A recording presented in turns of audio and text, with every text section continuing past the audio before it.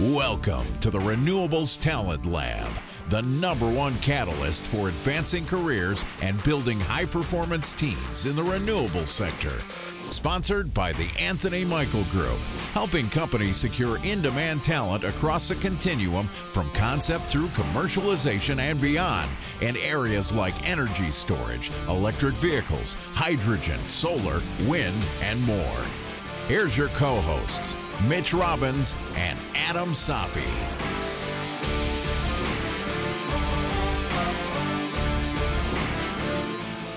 Hey, welcome back to another episode here on the Renewables Talent Lab podcast. I am your co-host, Mitch Robbins, the founder and managing director here at the Anthony Michael Group, joined as always by my other co-host, Adam Soppe, who's the principal talent advisor here at the organization. We are excited to bring you this episode. We're talking with Mr. Seth Terry, an experienced entrepreneur and leader in his own right. For the last 25 plus years, Seth has had the opportunity to successfully scale and grow a variety of businesses. His experience is grounded in science and on-the-job experience. He's got his bachelor's degree from Princeton University. He's got his MBA, and on top of all that, he holds his PhD in environmental science and engineering from the Colorado School of Mines. Now, why is he on the show? Well, Seth has a passion for the renewable space and, of course, the race to reduce carbon emissions and lean on the growth and development of clean energy. He's serving as the CEO of NewDay Hydrogen, which is a Colorado-based organization that seeds local hydrogen markets in North America with his proprietary hub starter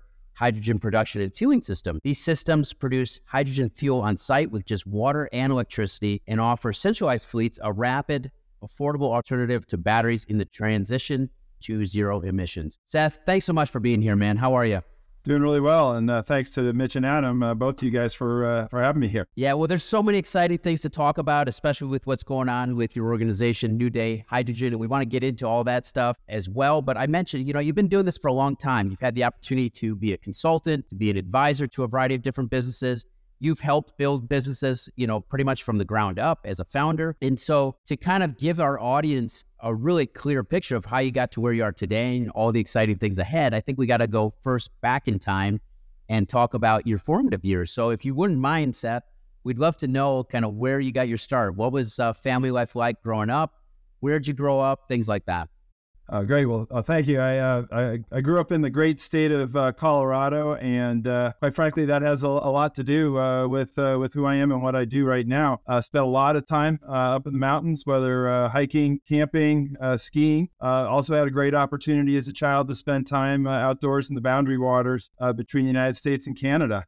They're doing fishing and canoeing. So I have a real appreciation for being out in the natural environment and for protecting that environment, and really have a strong ethos of leave no trace. It's one that I would like to follow for myself, and then of course thinking about those who come after. I have children whom I brought onto this planet, and I'd like to leave it in as good a place as I can for them when they take over. That's awesome. And we were speaking offline. I know that you have a sister. Are you the oldest or are you the youngest? Yeah, I'm the oldest, and yeah, she's very much attuned to the climate crisis that we're in, and is part of a lot of what she does as well. Does the fact that you say that she's got that similarity with you, was that instilled in your family somewhere along the line, or how did you guys have that similar passion for this? Yeah, that's really interesting because my parents are not terribly involved with outdoor activities, but this is where we grew up, and I think we grew up at a pretty unique time here. There was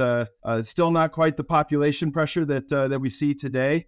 And so there was just a lot of natural open environment almost right out the door. That's awesome. And so you mentioned obviously you're the oldest child. You're a rare bird that you actually grew up here in Colorado, as opposed to being transferred here from somewhere else, right? As they say, like me, like Adam. Mitch and I are the jerks that jam up the traffic and drive up housing prices. We're the transplants that everyone hates. Man, but as you grew up, what held your interest outside of school? Were you into sports, into music? What were you into? Yeah, definitely music and sports, actually. So amazingly, classically trained musician, a pianist, and something that I would love to unlock a little bit more and become a real musician as I get older, be able to get away from, note reading and being more of the technician that I am in music and become a true musician. So that's a lifelong passion as well. Also been involved with athletic activities, from baseball, football, ultimately into lacrosse as I got older. That's awesome. Well, we both definitely share a love for music. There's no doubt. And Adam and I were both in sports growing up as well. This science piece and music seem to go hand in hand for a lot of people, right? And it's even rooted in science that it helps. It's the same piece of the brain. The left when brain. When you were growing up, were you into science as a kid too? Really from that ecology and environmental, services type of perspective, if you will, the services that the natural environment provides us, clean air, clean water. So from that perspective, yes, I certainly thought that I was going to go into medicine as I was going through high school. Ultimately, when I got to college, it didn't really feel like quite the fit that it had. So I took a hiatus from science and math at that point, focusing really on history and languages. I mentioned all the advanced degrees that you've had. Why'd you keep going? Why'd you choose to do an MBA and obviously get your PhD in engineering and environmental science? Well, like I said, I took a hiatus when I was in college, so I was very much in the liberal arts sector, but appreciated that I wanted to get ultimately into environmental work. And so I quite frankly had to spend some time retooling, and was very fortunate to be able to do that within the University of Colorado system, UCD here in Denver, and ultimately to then be able to be accepted into a graduate program at the Colorado School of Mines. That's awesome. Do you feel that if you look back, do you feel like it was worth the time to go and get your MBA as well? Yes, absolutely. It was, one of those pieces that I needed to backfill a little bit on, just to have that kind of global understanding of what was going on with business. I mean, for some people, I guess it's entirely intuitive. For me, I definitely benefited from having that, presented to me and having that different perspective coming out of my PhD. Yeah. I mentioned, obviously, you're running this company, NewDay Hydrogen right now, and I kind of want to fast forward and focus a lot of the conversation here. Yeah. Tell us, where did this idea come from? I gave a very slim explanation of what the company's doing, but if you wouldn't mind elaborating, like, where did the idea come from? What are you guys so excited about? There's so much in the news from you guys as far as these grants that you're being awarded, which I want to get into, but if you would take us kind of to the core of where the idea come from and what's going on. That'd be awesome. Well, I guess it really does spring well from that, my own origin story, just for me personally, in that, I knew that humans obviously had a significant impact on the environment. Figured that there was, environment was the place where I started with all of this, but ultimately, appreciating that, we really needed to get back at some of the root causes. So spent my graduate work looking at water, came out of and did my first endeavor as in venture as looking at food and animal feed production using upcycled residuals, upcycled nutrients from food and beverage wastewaters, turning those into a protein for animal feed. But when I exited out of that in 2016, I had a great opportunity to reevaluate and, really what's moving the dial here and, what's causing such incredible acceleration in terms of our impact on the planet and impact on the climate. And, no great surprise, it's energy and our relationship to energy. So as part of that, really looked at hydrogen and renewables back in 2016-17.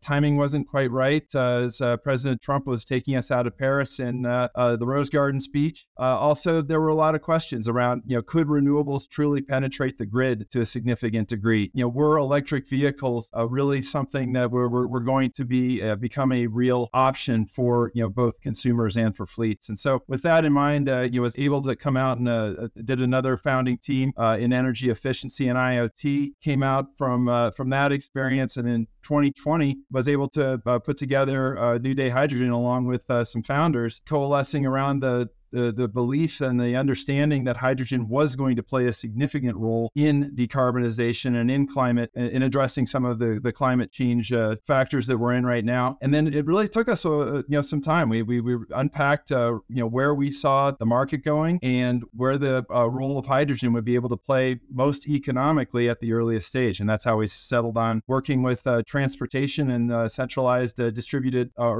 fleets and distributed production of hydrogen for those fleets. batteries. That's awesome. And tell us, we want the audience to hear the great news. Obviously, you've been pounding the pavement as far as your fundraising initiatives, and you just had a huge win. Why don't you share with us what the huge win was? Yeah, well, I'll back up just a little bit because we had an intermediate win in there from, again, the state of Colorado. We were recipients of a OEDIT Advanced Industries Award back in a year ago. And that gave us, something really great to go speak to the investment community about. It did require a match, and that's something that we've been working hard to do. As you know, the markets in venture capital in particular have been very, very tough over the last year. And I would say, we're as a hardware company or a project company, and we fall into a place where it's even a little bit harder for us. And so we spent, this last year really working hard to make that grant award match. And the really great news is that we had also been continuing all of our work with respect to building up our relationships with fleets, working on prospective projects,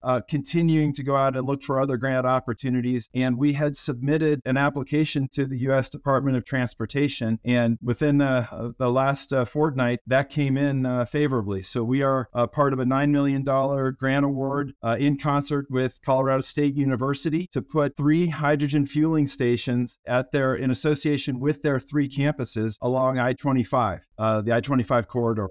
So it is a fantastic opportunity. We are so excited for that. It has definitely stimulated the investment that we've been looking for to make our match. And we are excited to take it to this next step of actual implementation. The last thing I'll say about that is that, really validates a component of what we've been suggesting with our model, in that we can implement small-scale stations, and that each one of those stations ultimately can become a node in what becomes an emerging organic network around hydrogen fueling. And, I thought about it ourselves, that each of these stations might be regionally distinct, if you will, or in areas that aren't necessarily together. The beauty of this particular grant opportunity is that we will be able to put those 3 stations along the I-25 corridor here in Colorado, and really that is in itself a very small, modest, but important network that we'll be putting together. Huge.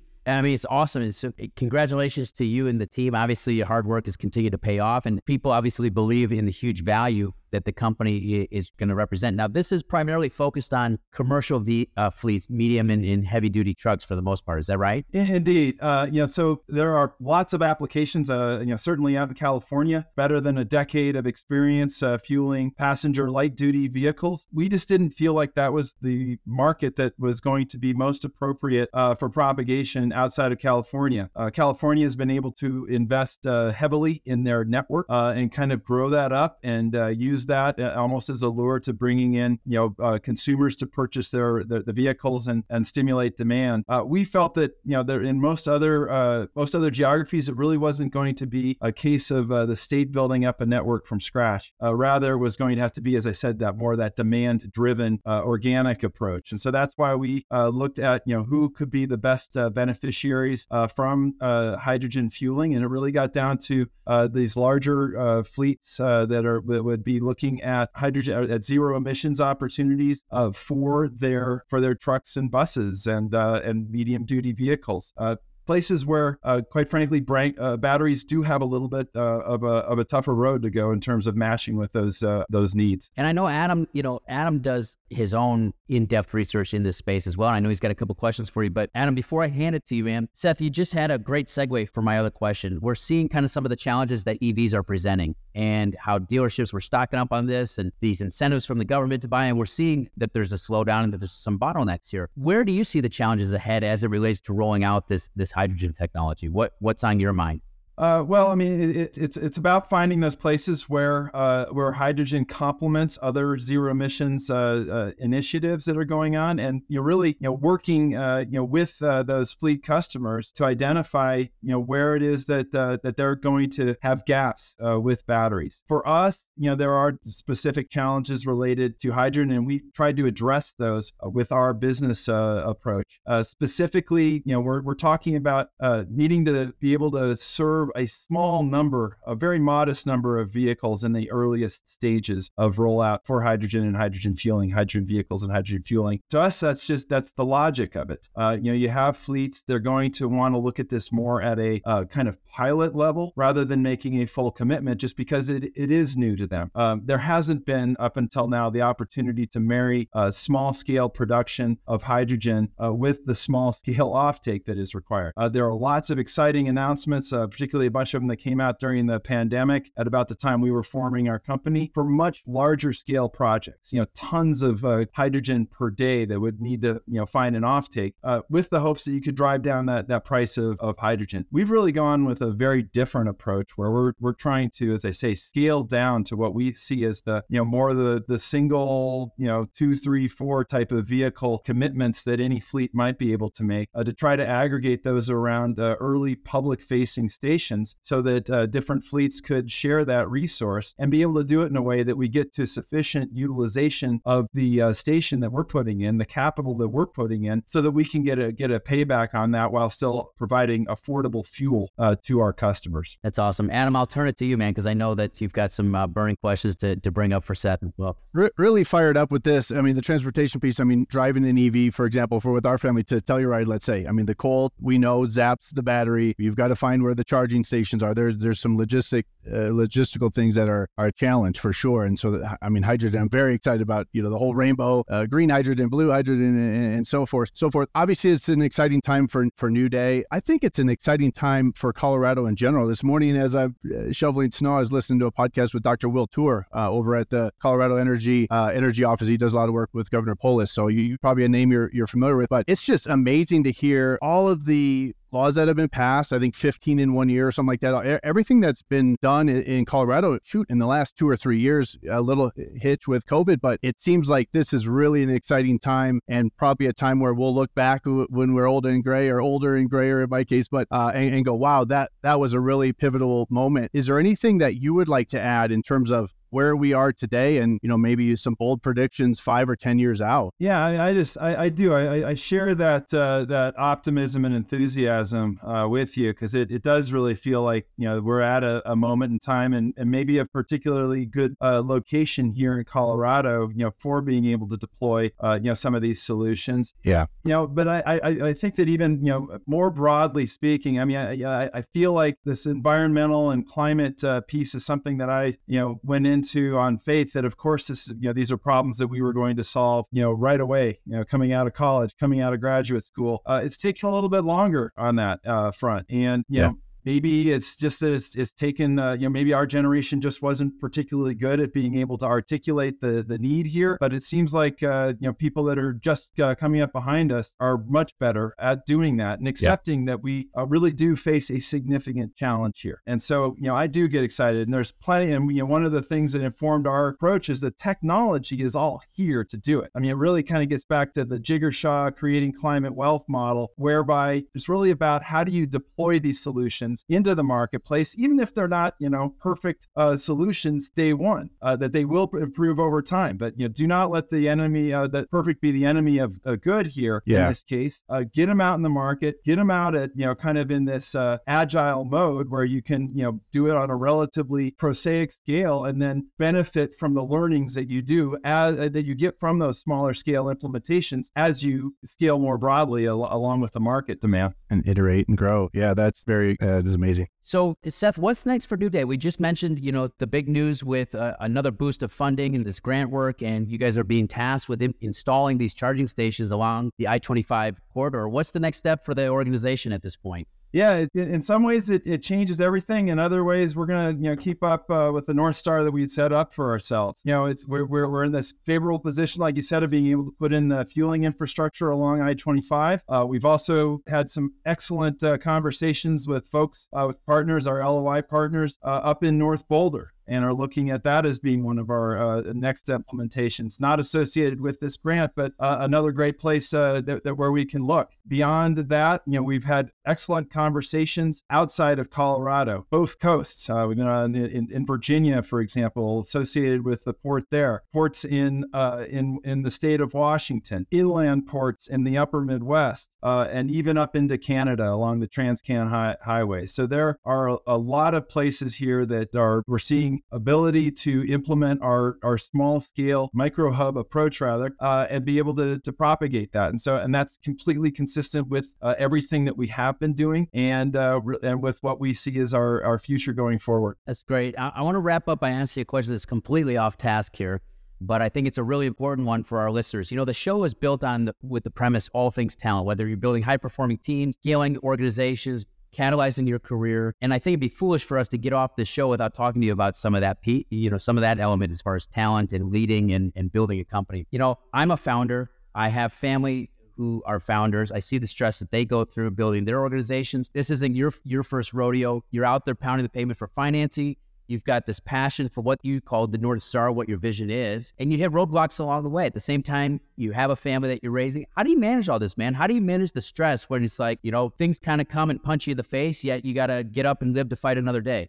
You appreciate it, because you've been there and you've done that. And I just, there's something either very right or very wrong with the DNA of founders and people that are willing to do this. And, and then it also just takes, some remarkably, good luck in that. And I'm so fortunate to have, backing, from my family, my long-suffering wife in particular here. I know Buford would say the same on his side. And I think that's just really a consistent, necessary component for a lot of entrepreneurs. I'm on the very negative side of that too. A lot of entrepreneurs will lose marriages and lose some of their contact with their family, and that's something I've worked very hard to try to balance as best as I could going through. But nobody gets anywhere on their own. We all have got something that so many things that have led us where we are. I mean, I've been so fortunate in so many different places in my life to have other people supporting me as I was able to pursue my dreams. And I'm pinching myself today that I get to be where I am, doing what I'm doing, exactly what I want to do. And I hope able to do this, for the next 20 or 30 years. That's awesome. And I appreciate that. I think support is everything. And I strongly believe that we don't get to where we are today without others kind of serving as a support mechanism. Anything in particular you want to call out that you do to try and stay grounded yourself? Is there any outlets that you really like, hey, when I've had a terrible day at work or the sky seems to be falling, like things that you kind of leverage to keep yourself sane? It's interesting because you hit on it early. It's that athletic piece. It's the physical activity. It's getting back into the outdoors whenever I do have an opportunity to do it. And it's my mental health is being able to do that. I can certainly retreat into my family as well. Rely upon them to help talk me down from the parapet sometimes. But ultimately, we're all responsible for ourselves. And when it comes down to my own personal mental health, get on that bike, get in that yoga studio, whatever it is, go out skiing. Just do it. If you're in trouble. Yeah. You got to keep that mental health thing going. Not everybody can see Adam's big, bright smile happening as you're talking, but that's I know Adam would say it out loud, that obviously that's a huge outlet for him. And we joke about how, tough days make your workout that much better. And it's something that I struggle with. I'm not as habitually stable with it as far as the working out piece, but I know it's huge. It really is. It's a great way to let off steam. As well as reconnect you with nature too. Here. If it's okay with you, we're going to put a link to NewDay Hydrogen on the show notes. Oh, please do. And encourage people who are interested to learn more to reach out to you. Otherwise, we're thrilled that we're here locally with you, kind of watching the success from the sidelines, and wish you guys nothing but the best coming forward. Well, I really appreciate it. And thanks so much. What about a great interview? I really appreciate the questions that you guys provided. It ranged a lot more than I anticipated, and that's awesome. Awesome. Thanks, Seth. Thank you, Dr. Terry. Thank you. Thanks for listening to the Renewables Talent Lab podcast. For more content-rich episodes, log on to theanthonymichaelgroup.com or subscribe to the show on your favorite podcast platform.